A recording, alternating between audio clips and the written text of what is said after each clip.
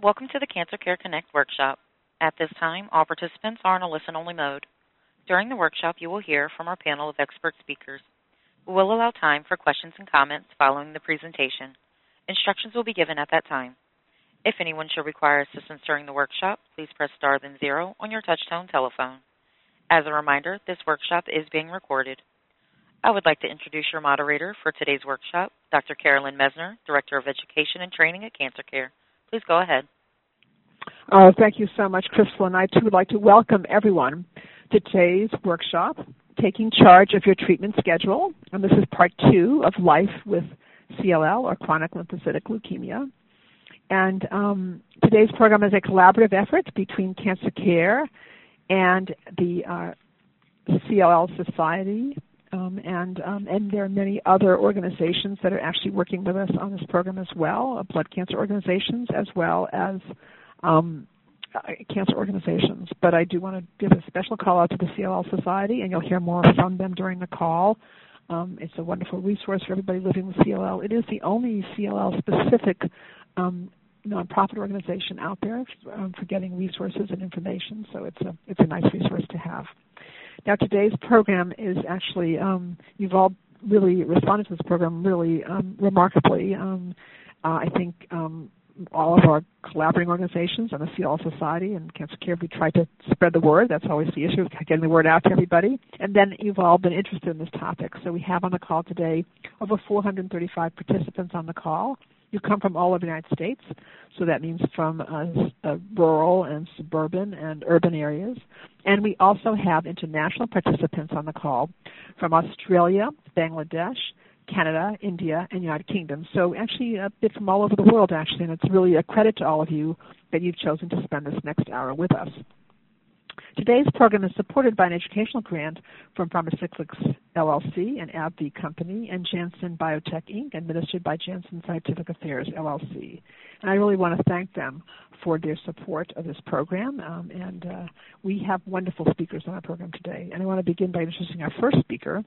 And our first speaker is Dr. Lindsay Roker, and Dr. Roker is a hematology medical oncology fellow, Department of Medicine, Memorial Sloan Kettering Cancer Center. And Dr. Roker is going to be addressing overview of chronic lymphocytic leukemia, or CLL, including first-line treatment options, treatment for relapsed refractory CLL, and value of retesting to determine treatment for second and third-line treatments. It's really now my great pleasure to turn this program over to my esteemed colleague, Dr. Roker. Thank you so much, and it's very nice to be here with all of you today. I wanted to start today with an overview of chronic lymphocytic leukemia, or CLL, including the biology of the disease and a review of how this can affect patients. I also wanted to talk about our standard approaches to treatment, including when we start treatment, what we use for patients who have never been treated before, and then what treatments are available for patients after they've received their first treatment. And we'll also talk a bit about testing and what can be performed in CLL, and then how this guides our decision making. So CLL is the most common leukemia in adults in the United States, and it's diagnosed in about 20,000 Americans every year. It's more common in men than in women, and patients are most commonly diagnosed in their 70s, though we see patients who are much younger and much older as well in our clinics. CLL is a cancer of a type of white blood cell called a B cell, which is also part of the immune system. And we're still unsure of exactly what causes CLL, but we know that there are genetic changes in these cancer cells that causes the bone marrow to produce many of them, and then they don't die after a normal lifespan in the same way that normal B cells would. And the result of these two abnormal processes is that these B cells accumulate, and that can result in a very high white blood cell count when we test the peripheral blood. And if we take a look in the bone marrow, we can also see that that's filled with CLL cells. And then it can also cause enlargement of the lymph nodes or a big spleen, and those are both parts of the immune system. People are typically diagnosed after they have a routine blood test that shows a high white blood cell count, or they notice big lymph nodes, which can be in the neck or the armpits or the groin. And then a smaller proportion can also present with symptoms like fevers or night sweats or fatigue or weight loss. And to make the diagnosis, we perform an exam in our office and then a blood test as well. and this includes a test that's called flow cytometry, which you may have heard of before. And this is a test that looks at the proteins on the surface of the CLL cells. So it allows us to do a couple of things. First, it allows us to look at the cells and make sure that they truly look like CLL and it's not actually a different kind of leukemia or lymphoma. And the second is it allows us to count them. And when you're reading, you might notice that both the terms CLL and SLL are used. And there's some confusion about that sometimes, but these terms, CLL and SLL, actually refer to the same disease. So CLL is used when the disease is primarily in the blood, whereas SLL is used when the cancer cells are predominantly in lymph nodes. And then when people are being, first seen with a new diagnosis, some doctors can also perform additional tests like CT scans to look at the size of lymph nodes or the size of the spleen, or some doctors may perform a bone marrow biopsy, and that allows us to look at how much of the bone marrow space or the factory for blood cells is being taken up by CLL. And CLL is a disease that exists on a spectrum. So some patients have very indolent disease that will never cause a significant problem, and they enjoy a normal lifespan just as they would if they didn't have CLL. And then for others, the disease can progress to the point that they need treatment, and for some it can be more aggressive, which means it requires treatment more quickly, or it progresses and requires multiple lines of treatment. And we use genetic testing to give us some clue about how the CLL is going to behave. So your healthcare team might perform tests like a karyotype or specific testing for mutations in IGHV or TP53. Those are some of the big ones we think about. And the specific names aren't important, but these changes give us a sense of which people have CLL that's going to be more slow-growing and which people might need therapy on the sooner side. These tests help us understand how a patient might do with a certain therapy, but they don't affect when we actually start treatment.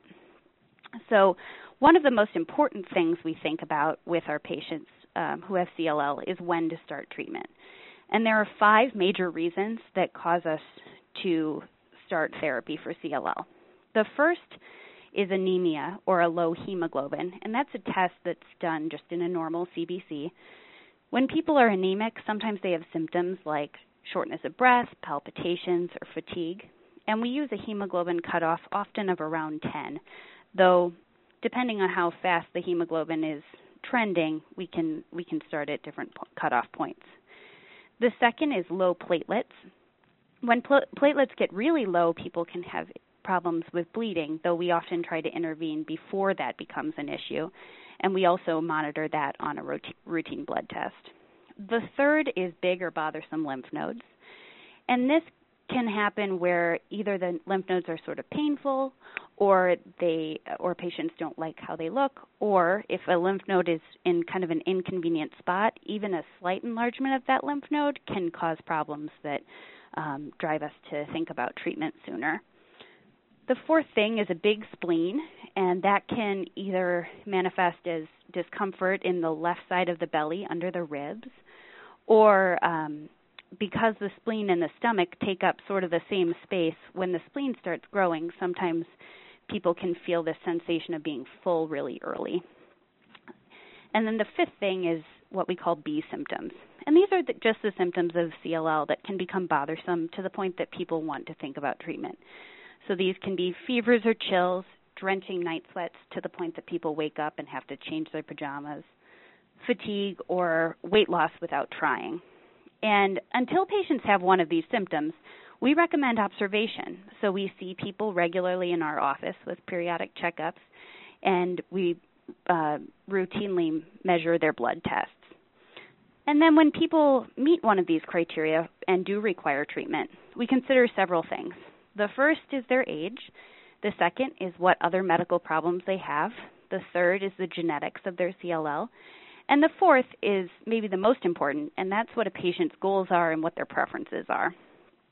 So for many patients, the first drug we reach for when someone needs treatment for CLL is called ibrutinib. And this is a pill that people take every day, and they continue to take it for as long as it's working. Some people are able to take this without many or major side effects, whereas a proportion of people do tend to have some more side effects. And we definitely, when we prescribe ibrutinib, want to hear about these things because we want to help people either make dose modifications that allow people to stay on the medication more effectively, or if the side effects really are not tolerable, then we think about what other medications we should be using. For a subset of patients who are either older, have more medical problems, or really just are not interested in taking a pill every day, we can use an approach called immunotherapy with an anti-CD20 drug. And these drugs are rituximab, obinutuzumab, and ofatumumab. So that's 3 mouthfuls. But drugs in these categories are given by IV in a preset schedule, which varies a little bit based on which drug you're giving. And then they're given for a specified amount of time and stopped. And these drugs treat the CLL and put people into what we call a remission, meaning the disease is controlled, but it's not cured and it's likely to come back at some point in the future. So this is a good option for people who really don't like the idea of taking a medicine every day and are okay with the idea that they'll need treatment at some point again in the future. And then I'll also mention that for some subset of patients, we do still consider chemoimmunotherapy because it is able to provide a subset of patients with a kind of long-term disease control. So patients who are younger and able to tolerate chemotherapy and then also have specific genetic changes can do well with this combination of 2 chemo drugs and an anti-CD20 drug that's called FCR. And we still talk a little bit about this combination with patients who would be good candidates for it. Now, after patients have had their first therapy, if we see that there's evidence that it's not working anymore or they're having a disease relapse, which is the same thing, we often repeat the genetic testing. And the reason is that if people have new genetic changes, we want to know about those and know which treatments are more likely to work than others. And sometimes sometimes doctors also want a repeat bone marrow biopsy or a repeat CT scan. And once patients are on their second line of treatment, there are lots of options. So if patients didn't receive ibrutinib first, that's an option. There's also a drug called venetoclax, which is very effective and can induce, can cause these really deep responses, meaning that people really, the CLL is really well controlled with it, though that drug does require hospitalization for a lot of patients as the dose is being built up to kind of the standard dose that we try to get patients to. But once patients are at a stable dose, they're often able to take it easily once a day. There are some other drugs called idelalisib and duvelisib, which are pill-based therapy. And sometimes we also combine these pill-based drugs with the anti-CD20 drugs, which are the IV ones. So sometimes there's a combination of a pill-based and an IV-based drug combination. And then last, I'll mention that for patients who are interested, there's always the opportunity for clinical trials. And if that is, if you're getting to the point that you're thinking about another line of therapy and wondering what all of the options are, it's a great idea to talk to your healthcare provider about what clinical trials might be available to you, as those provide opportunities for drugs that aren't yet approved but can be very effective for treating CLL. So that's kind of the overview of how we think about CLL, what it is, and how we treat it. Well, thank you very much, Dr. Rocha. That was really outstanding and just a wonderful overview of CLL and its treatment and really set the stage for today's program. I know there'll be questions for you during the Q&A. Thank you so much. And our next speaker is Ms. Sharon Flynn. Ms. Flynn is a nurse educator, research and practice development, National Institutes of Health Clinical Research Center. And Ms. Flynn is going to be addressing the importance of adherence, taking your treatment on schedule, barriers to taking your treatment and pills on schedule, and planning ahead. So lead time in refilling prescriptions on weekends, special occasions, travel, and holidays. So it's my pleasure now to turn this program over to my esteemed colleague, Ms. Flynn. Thank you, Dr. Messner, for the opportunity to be on the call today. I would also like to take the opportunity to welcome all of our participants on the call. Whether you're a person living with CLL or a caregiver of someone with CLL or a healthcare provider, you recognize the importance of taking medications on schedule, and I applaud you for finding out more about this important topic. As you heard from Dr. Roker, there are many different treatment options to fight chronic lymphocytic leukemia, or CLL. In order to get the best result from your treatment, it's essential to stay on schedule with your medicine. Many of today's cancer treatments now come in pill form. Because they're taken by mouth, sometimes we don't think they're as important as injections or infusions given at the hospital. But in truth, cancer pills are just as important as other forms of treatment that you're receiving. And because you're responsible for these pills, staying on schedule with your treatment is especially important, whether you are at work, at home, with your family, with your friends, or on vacation. And sometimes it's not easy to stay on schedule. And so there might be many reasons why you would miss a dose of your treatment. In the busy hours of a typical day, sometimes we just forget to take a dose of our medicine. Or maybe we decide to skip a dose on purpose because of the side effects that we're experiencing. And sometimes the cost of the pills make it difficult for us to take our doses as we should. Another reason is that over time you might be feeling better from your cancer and think that you don't need to take this medicine. However, your treatment is designed to work the best as you take it as directed by your doctor. And so cancer medicines given by mouth can also relieve symptoms that destroy and stop the cancer cells from growing. And whether you take your medication by a pill form or by an infusion, it's absorbed in your body, and that medicine travels throughout your body to different parts looking for those cancer cells. If it doesn't get into your body, then it can't kill those cancer cells. And so it's very important to stay on schedule.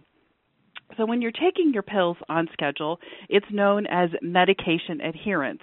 And that's getting the best results possible from your treatment.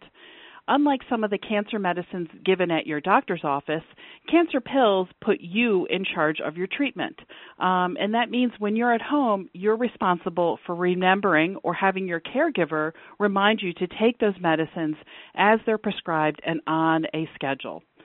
And so how does taking my medication on schedule affect the results of my cancer treatment?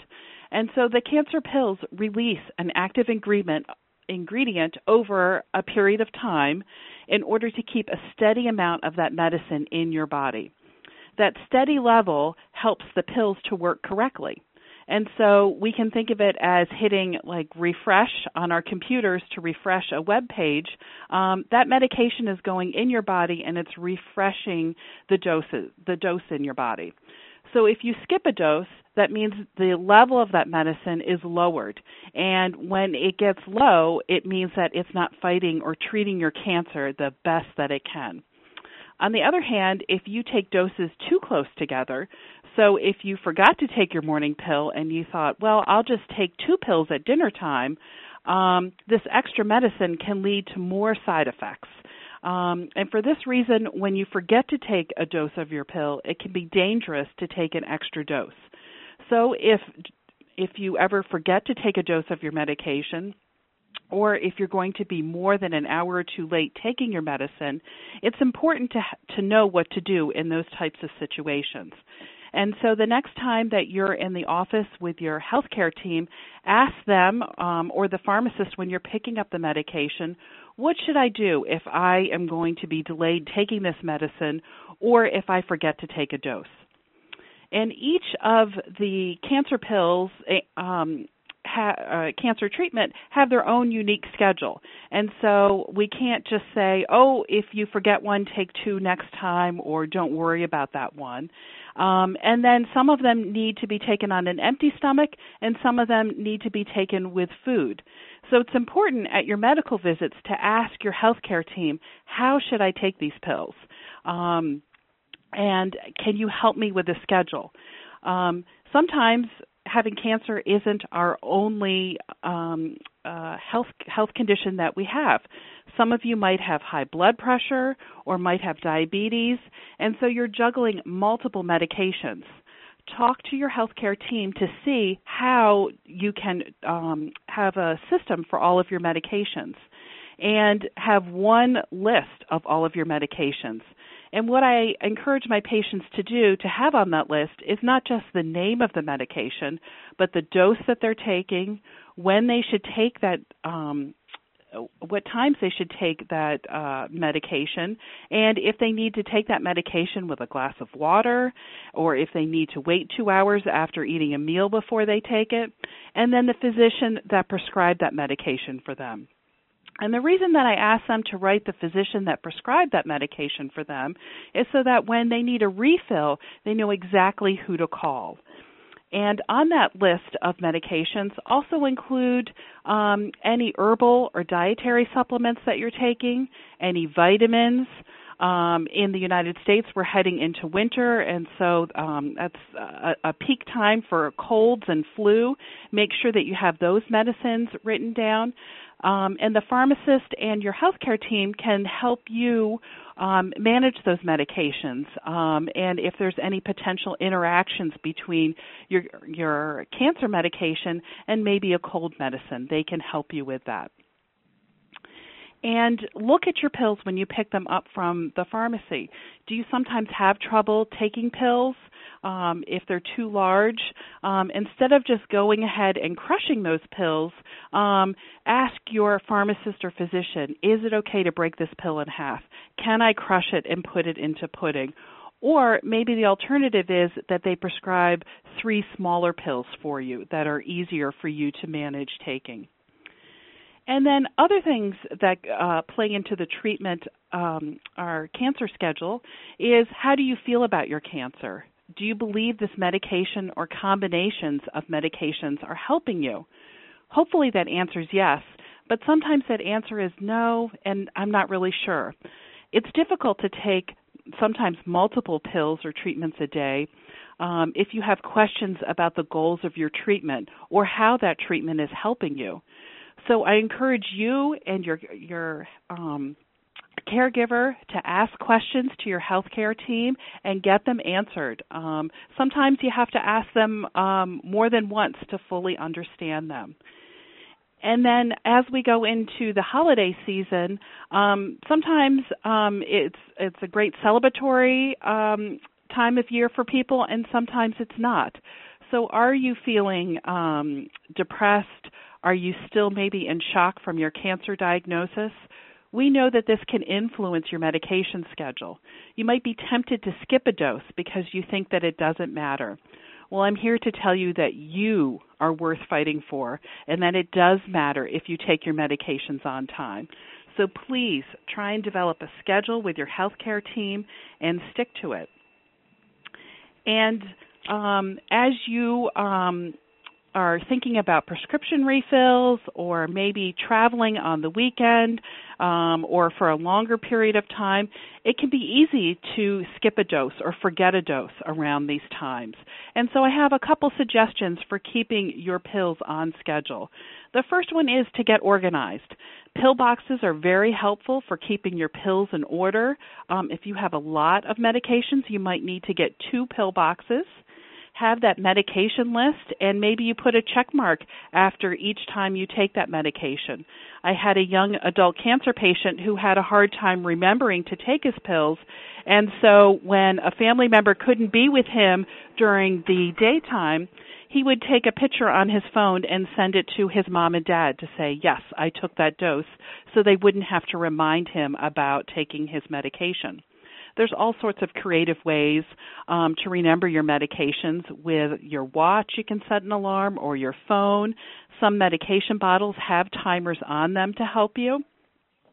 And by establishing a routine, it's easier to stay in that routine and stick to your medication schedule. And when you're traveling, sometimes we travel between time zones. And so what I tell my patients that if you're traveling, between maybe 1 or 2 time zones, try and stay on where you originally live if it's 1 or 2 hours. If you're going to be spending an extended time, maybe you're traveling 6-8 hours away with time zones, you might want to consider switching time zones. Talk to your healthcare provider to see which one works best for your medications and for your schedule. And then as I'm wrapping up, just be sure to take an extra couple doses of your medication whenever you're traveling. We never know when snowstorms, rainstorms, delays with airplanes or airports might happen. And so we don't want you to be at an airport stranded for a day or two and not have enough of your medications. So be sure to take a couple extra doses with you. And finally, talk with your medical care team if you have any questions about your medications. Perhaps you can't afford your cancer medication. Groups like Cancer Care are here to help you. And so, in summary, you are worth fighting for, so please take your medications on schedule. Thank you very much. Oh, thank you so much, Ms. Lynn. That was really outstanding and really a lot of information for everybody and really very engaging for people to think about really how important it is to actually follow the instructions in terms of taking your pills on schedule, how important that is and what a difference it makes for each of you. So thank you so much. And I know there'll be questions for you during the Q&A as well. And our next speaker is Dr. Guadalupe Palos. Dr. Palos is both a nurse, a social worker, and a doctor of public health. And she is Clinical Research Manager, Division of Medical Affairs, Department of Cancer Survivorship, the University of Texas MD Anderson Cancer Center. And Dr. Palos is going to address taking charge of your treatment schedule, practical help from family, partners, friends, and caregivers, ways your pharmacy and pharmacist may help, and key questions to ask and re-ask your healthcare team about adherence. It's now my great pleasure to turn this program over to my esteemed colleague, Dr. Palos. Good afternoon to our listeners, our fellow speakers, and Dr. Messner. Today we've been talking about a topic that can have significant impact on the outcomes patients will achieve, taking charge of your treatment schedule. That's the topic for today. So let's take a moment to reflect on that statement. Taking charge, what does that mean to you? And that statement, when we say it, taking charge of your treatment schedule, does it mean the same thing to your healthcare providers and to your family members as it means to you? Patients, survivors, caregivers, family members, and providers often have different reactions to conversations about whether to be or not to be involved in decisions concerning treatment and nursing care. And at times those discussions may be completely opposite of each other, which we all may guess can lead to frustration, confusion, anger, avoidance, and at times just plain silence. So how can we be sure that patients and families and providers all communicate effectively with each other when planning such services? In the next few moments, I'll provide an overview of suggestions that may help facilitate communication between the patient and the family and healthcare team, and then I'll summarize by identifying a few tips for taking charge of your treatment schedule. When we talk about a treatment schedule, though, remember it's not only medications that we're talking about. We're talking about the appointments, multiple appointments that go along with seeing the different healthcare team members who are going to prescribe the different treatment regimens. There are dietary needs sometimes that accompany taking those medications or those treatments. There are child care services if you have children and, you need to be going back for multiple appointments with different members of the healthcare team to get that treatment. That also becomes a concern. The work schedule becomes a concern, and then as well as financial concerns. And we heard one of our previous speakers address that a bit. Dr. Rocha provided the background information needed to understand the differences and similarities between first, second, and third-line treatment, as well as an excellent overview of the treatments for CLL.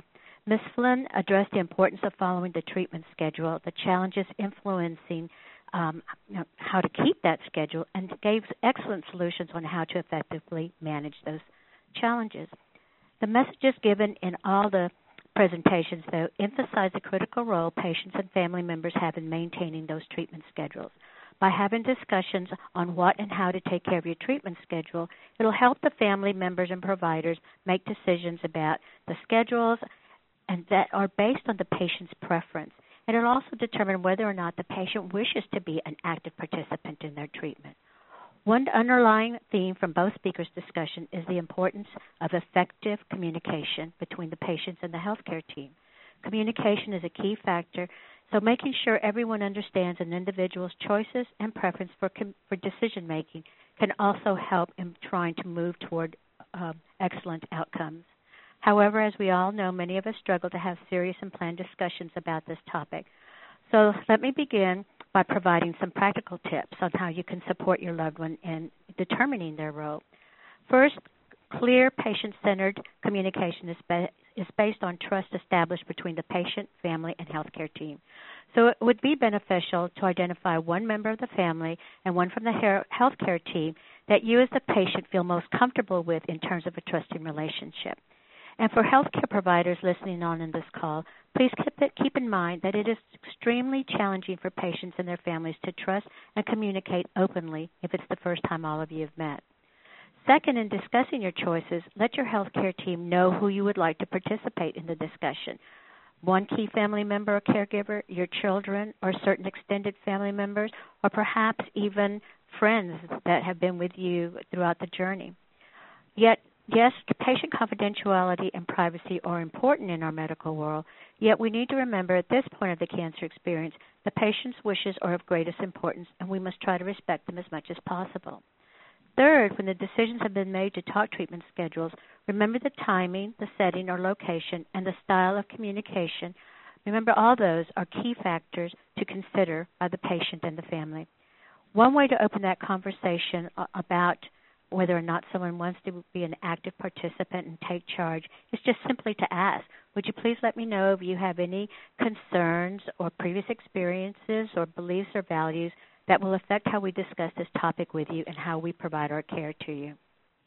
I would like to remind our listeners that an unseen and often overlooked resource is the pharmacist or pharmacy who distribute the medication or other types of treatment. One of the first and most important questions to ask your pharmacist is about the treatment schedule. Is it reasonable for you to follow? And of course, you're going to ask that of your healthcare provider.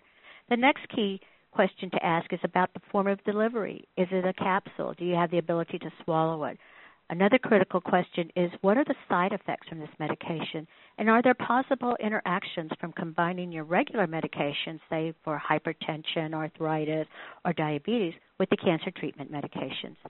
Pharmacists and patients can negotiate and also identify one pharmacy or single location which will provide all medications. This will help the pharmacist track your medication and progress over time and watch for possible drug interactions. So I know sometimes patients are treated in one facility that may be very far from their community. So it's good to establish a relationship of communication between your local or home pharmacist as well as the one that's your pharmacist at your treating facility.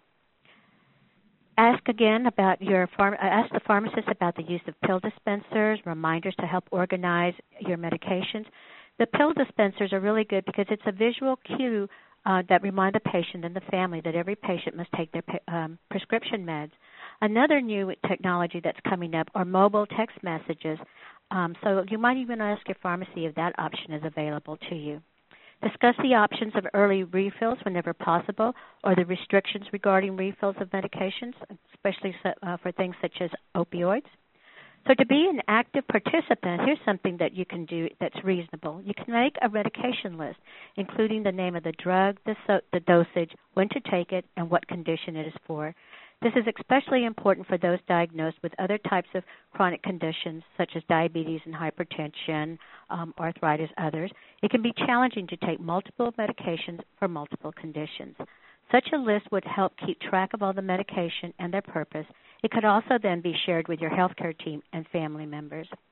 Ask questions about your medications, especially if it's a new one. Ask about the name. I mean, sometimes people get confused. Why does the bottle say this, but my doctor talked about this? Well, there's trade names and there's generic names. So if you need some clarification about that, just ask. Don't feel that any question is not an appropriate question. All questions are important if you have that question. You can also ask, can you take the medication with other meds? Does it need to be stored in a certain way? What food, drinks, or activities should be avoided while taking this med? Then you can also ask your pharmacist, how soon should the medicine begin to work and for how long, and what are the signs that show that the medication is working? Write down the responses, keep notes, share them with your caregiver, and refer them when needed. So a question many of you may have by now is, okay, I know all the importance of taking charge, but how to deal with them so I can get back on track for taking medications? Well, I'll share some tips that I've learned just through a personal experience with my mom. She's her primary caregiver. She's 83 years old, and as she's gotten older, the number of medications she needs has also increased. So we've gone through many trials, failures, and successes, which I'll share with you as lessons learned. First, we learned that it is truly important to take the meds as scheduled. This is now a mantra for the entire family, nuclear family, extended, church family members, and friends. There are different ways to keep track of the schedule. We've heard about the alarms and electronic devices. If you're not a techie type, you can prefer written aids. Make a poster of your meds. Color code them to indicate the purpose. Note the time, dose, and how to take them, by mouth, by swallowing, by dissolving, whichever way it's been asked of you to take it. There are also different ways to organize your medications, with the pill containers by day or week. The methods will depend on your preferences and needs, and some of these methods are also going to be important if you're in a work setting. Some of you may be thinking, that seems like quite a bit of work. And yes, but if done up front, it will minimize the risks of missed doses, incorrect meds being taken, or pills not being available when needed. So now let's continue to Lesson 2. We've learned that the obstacles may change and increase over time in the course of a chronic disease. That's important because our medications, as we go through the cancer experience, will tend to change, and so that's going to make it even more challenging to keep track and to organize all the medications. So the third lesson learned is to always look for new and better ways to deal with these challenges. For example, again, one extremely healthy way is to maintain ongoing communication between the local physician or healthcare team, the caregivers, the family members, and then again also with the treating facility. The fourth lesson learned is we've learned the importance of planning ahead of time whenever travel is scheduled. Travel can be the 40-minute drive to a daughter, or it can be a 5-hour flight for 10 days out of state. So here's a few tips for preparing for a trip. Keep a small carry-on bag with all the medications that either are stored in your prescription container or in their original bottles, depending on the length of the trip and the route of transportation. Keep a small index card in the family member's wallet as well as in your own wallet, listing all the medications, the dosages, time to be taken, and when to take them. You can also write where the name of the physician or the pharmacy where you got the medication, the telephone number, and any emergency information for each provider or pharmacy. You can ask your physician to write a letter stating that he or she has prescribed the following medication and have a list of the medications. Again, making copies of the letter and giving one to each primary caregiver. When you're flying, be sure and keep that medication bag as a small carry-on. Keep it with you. And then it's important that to keep a schedule of when the refills are due.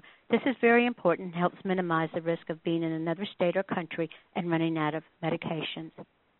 It's also helpful to ask your pharmacy about their policies regarding refills if you lose your meds or run out of pills while out of town. Some pharmacies will provide enough refills to last until you get back home, or so you can reach your prescribing physician.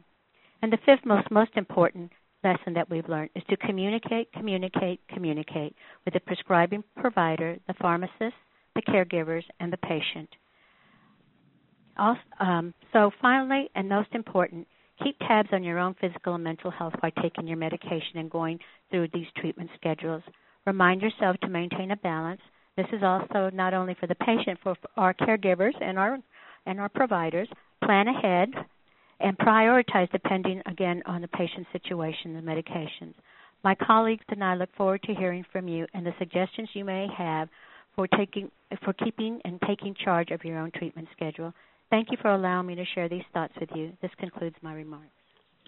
Oh, thank you so much, Dr. Palos. That was extraordinary and wonderful. And I know there'll be questions for you during the Q&A. And, again, a lot of very important, helpful tips and things to think about. It really is very informative. I have to say all of these speakers have been incredibly informative in terms of just looking at this subject much more carefully. And our next speaker is Ms. Patricia Kaufman. And Ms. Kaufman is co-founder and executive director of the CLL Society, Inc. And she will be describing CLL Society's free expert access program and CLL-specific patient support groups. And if you're not familiar with the CLL Society, it's just a wonderful organization with lots of resources for people living with CLL. So it's my great pleasure now to turn this program over to my esteemed colleague, Ms. Kaufman.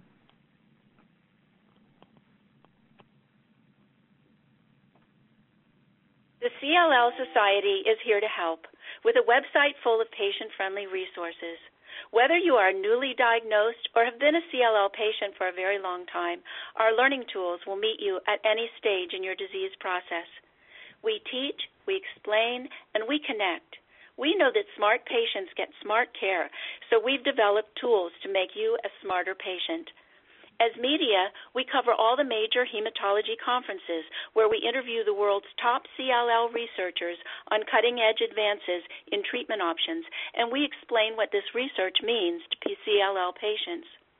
We demystify CLL terminology in our glossary of terms. We cut through the confusion with our sections on acronyms and abbreviations so that you can acquire an understanding of the language of CLL. Got your lab results from your healthcare provider, but you don't know what they mean? Compare them to our chart of normal lab values to understand what they mean.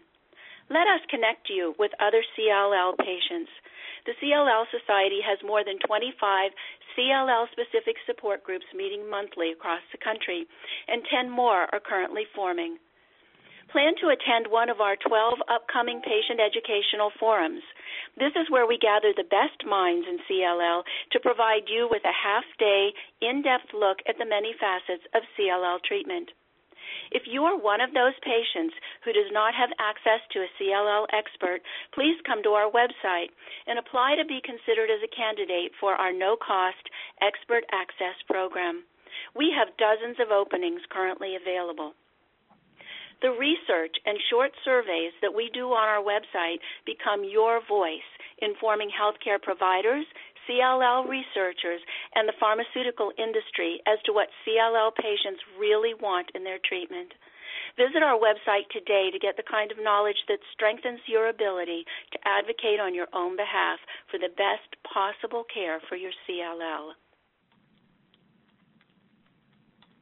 Thank you so much, Ms. Kaufman. That was really outstanding, and it's a wonderful resource for all of you who may not be familiar with it. They do have this wonderful, the CLL Society's free expert access program, and it's a scholarship program, and simply do connect with them at cllsociety.org, and it's just wonderful that you'd get a consult on your particular treatment for your CLL, and they also have a number of CLL-specific patient support groups as well. So do take advantage of this wonderful resource. I'm going to say a few words about cancer care services, and then we're going to get ready to take your questions. So please, prepare your questions. So Cancer Care is a national organization, and we provide a host of services to people living with CLL and living with cancer. We offer practical and financial assistance. So financial assistance is for people in the U.S., the United States. All the other services I'm going to describe are for people all over the world. We also provide counseling services,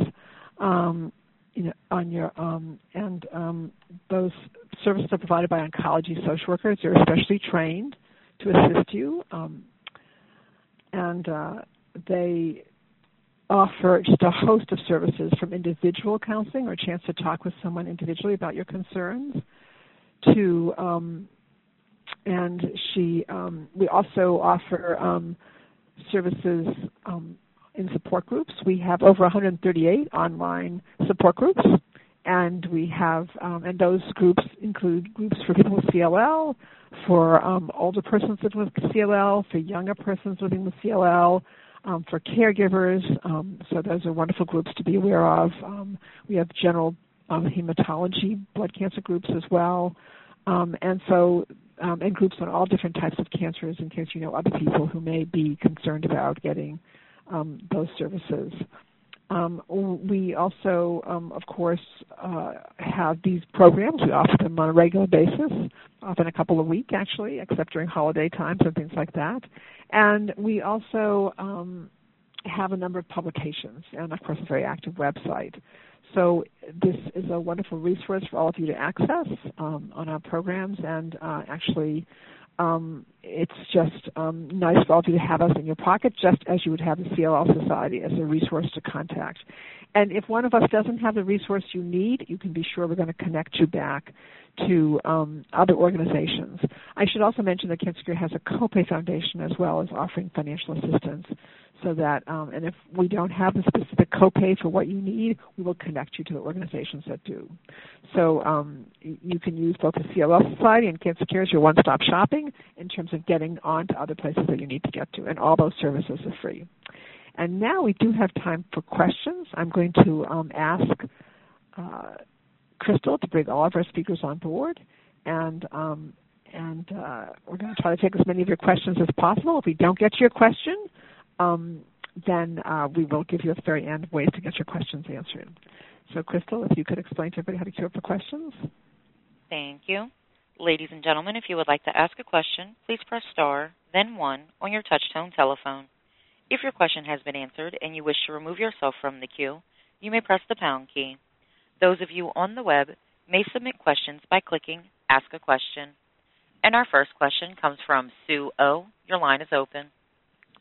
Oh, hi. Thank you. I'm not sure who to ask. Maybe Dr. Roker, because she did the overview. I'm a social worker, and I've been living with CLL for 12 years. And my dad just died from myelofibrosis a few weeks ago, and his brother, my uncle, died from ALL in 1993. He was 52. And Kanti Rai is my doctor, thankfully. I haven't had a chance to talk to him because I just came home from Florida, and I wanted to know, obviously it's in my family, and can I get, like, myelofibrosis or multiple myeloma from having CLL? Well, it's an excellent question. I'm sure many people worry about that, and we're going to ask Dr. Roker to start in addressing that question. And could you just indicate, thank you very much. Yeah, thank you, Dr. Roker. Yes. I'm so sorry to hear about your loss, and it sounds like your family has been going through a lot. While we know that there's some suggestion that CLL might live in families, having one hematologic malignancy we don't think puts people at risk for other cancers in the blood system. So while I totally understand that family history, is obviously weighing heavily on you, I think that the CLL piece of it isn't necessarily going to contribute to your chance of having another cancer. That being said, for all of our patients with CLL, we do recommend that they undergo all of their usual healthcare screening, so mammograms and colonoscopies and pap smears when they're indicated from both your age and your history of those tests. And then we also know that patients with CLL are at a slightly increased risk of non-melanoma skin cancers. So we also recommend that you see a dermatologist once a year for an annual exam. But we don't think that there is necessarily an increased risk of other blood cancers. Excellent. Thank you. And do any of the other speakers want to comment on this concern? No, I think Dr. Roker addressed it. Okay. I agree. Thank you. Okay. Thank you. Okay, thank you. And I should say that often this is a question that does come up on many of our calls where people are concerned if there is a family pattern that's going to affect them. And so I thank you, Dr. Roker, for addressing this so clearly. And we encourage you to, of course, discuss this with your healthcare team. And also because you've had so many losses, we do offer bereavement counseling here at Cancer Care, as do many other organizations. And so that could be helpful. Grief counseling, someone to talk to about these losses. It's not so easy to lose relatives. Of course, we know it's very painful. And many of us can relate to what you're talking about in terms of this loss and these losses, and we want to be sure that you are aware that there is free counseling available for anyone who's dealing with a loss or a death in the family. So thank you for your question, and it raises so many different issues for us, so thank you.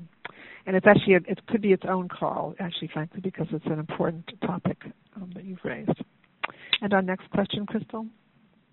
Thank you. Our next question comes from Edmund E. Your line is open. Yes, I'd like to know what the differences and similarities are between follicular lymphoma and CLL. Thank you. Okay, Dr. Roker, could you address that? Yeah, absolutely. So follicular lymphoma is another kind of lymphoma, and in some ways I can totally understand how that's a confusing differentiation. They're both indolent lymphomas, meaning that they are cancers that affect the lymph nodes, and follicular lymphoma often is predominantly in the lymph nodes, less so in the blood. And when I talked a little bit about that flow cytometry, that sorting technology that we have where you look at the surface of the cells, one of the big differences is that follicular lymphoma looks different than CLL cells. And there are different sets of drugs that are approved for follicular lymphoma, though a lot of the same teachings about CLL kind of apply to follicular lymphoma, in that it's indolent or slow growing, and often people are observed kind of at the beginning of their treatment course. Thank you. We have another online question, and it's a question actually for Dr. Roker, so a lot of medical questions here. Now, how can we tell the difference between joint pain caused by ibrutinib and other joint pain? Does it make a difference in treatment? Absolutely. So this is a question that we deal with a lot for our patients, and thinking about whether that joint pain is really related or whether it's due to something else that causes joint pain, like arthritis or things like that. And to make it even a little more complicated, we know that the joint pains that can happen with ibrutinib often affect the joints that are already kind of hurting. So, if you have a bad left knee, if ibrutinib is going to cause joint pain, it might get your left knee. But our approach to that is often to stop the drug for some amount of time and see if the pain is getting better. And we, of course, would want you to talk to your healthcare provider about it. Don't just try stopping it on its own, because we also need to make sure that the disease is well enough controlled that stopping the medication isn't dangerous. But sometimes that can be one approach, and seeing if the pain gets better. Then the second piece is that when you initially start ibrutinib, you can also get higher uric acid levels as the cancer cells start to break up. And that can actually cause gout. So if you're having one joint that's really red and angry and hurting a lot, definitely let your healthcare provider know right away, because that's something that we can treat with different medicines and get under control more quickly. Excellent. And any other type of, in terms of the person's functioning, so it would really be more a rearrangement of their medications versus they're doing any type of supportive care services or physical therapy or anything like that? It would be more appropriate first to identify, to take is there a step-by-step approach here? Yeah, of course. So, if it's kind of that mild pain that you're able to live with, then we definitely try some of the more conservative things first. So physical therapy and, stretching and, I can't say that there is a clinical trial that has proven yoga or stretching to be effective, but certainly I've had patients say that that's really helpful, and kind of trying that first. If the pain is really, affecting your ability to, walk or function or live comfortably, then of course that's when we talk about whether the medicine needs to be held for an amount of time or that if the dose needs to be decreased, something like that. Thank you. And would anyone else like to comment on that? Okay. And we have a question. Okay, thank you. Okay, and then we have a question from another online participant. I'm about to begin treatment with ibrutinib. I take 2 1,600 milligram capsules of turmeric daily, 1 a.m., 1 p.m. Any known adverse interactions between turmeric and ibrutinib? So we typically have patients avoid turmeric when they're on ibrutinib because it can cause more bleeding problems. We know that bleeding is a side effect of ibrutinib, and turmeric almost acts like ibuprofen, or like a drug that kind of affects the platelet function. So we typically ask people to avoid any turmeric while they're on ibrutinib. Excellent, thank you. I hope that helps. That's helpful to our caller, and all these questions that you've been asking. Please take this information back to Treating Healthcare team. But I hope that's a particularly very important point that Dr. Roker has made here. So please take that to consideration here. And I just want to conclude with a question that we all came up with before the call started, and that is the cost of your care as being somehow, obviously, that it gets talked about a great deal, and that people often feel, and we have questions from some of you online about the questions of how do you manage the cost of care.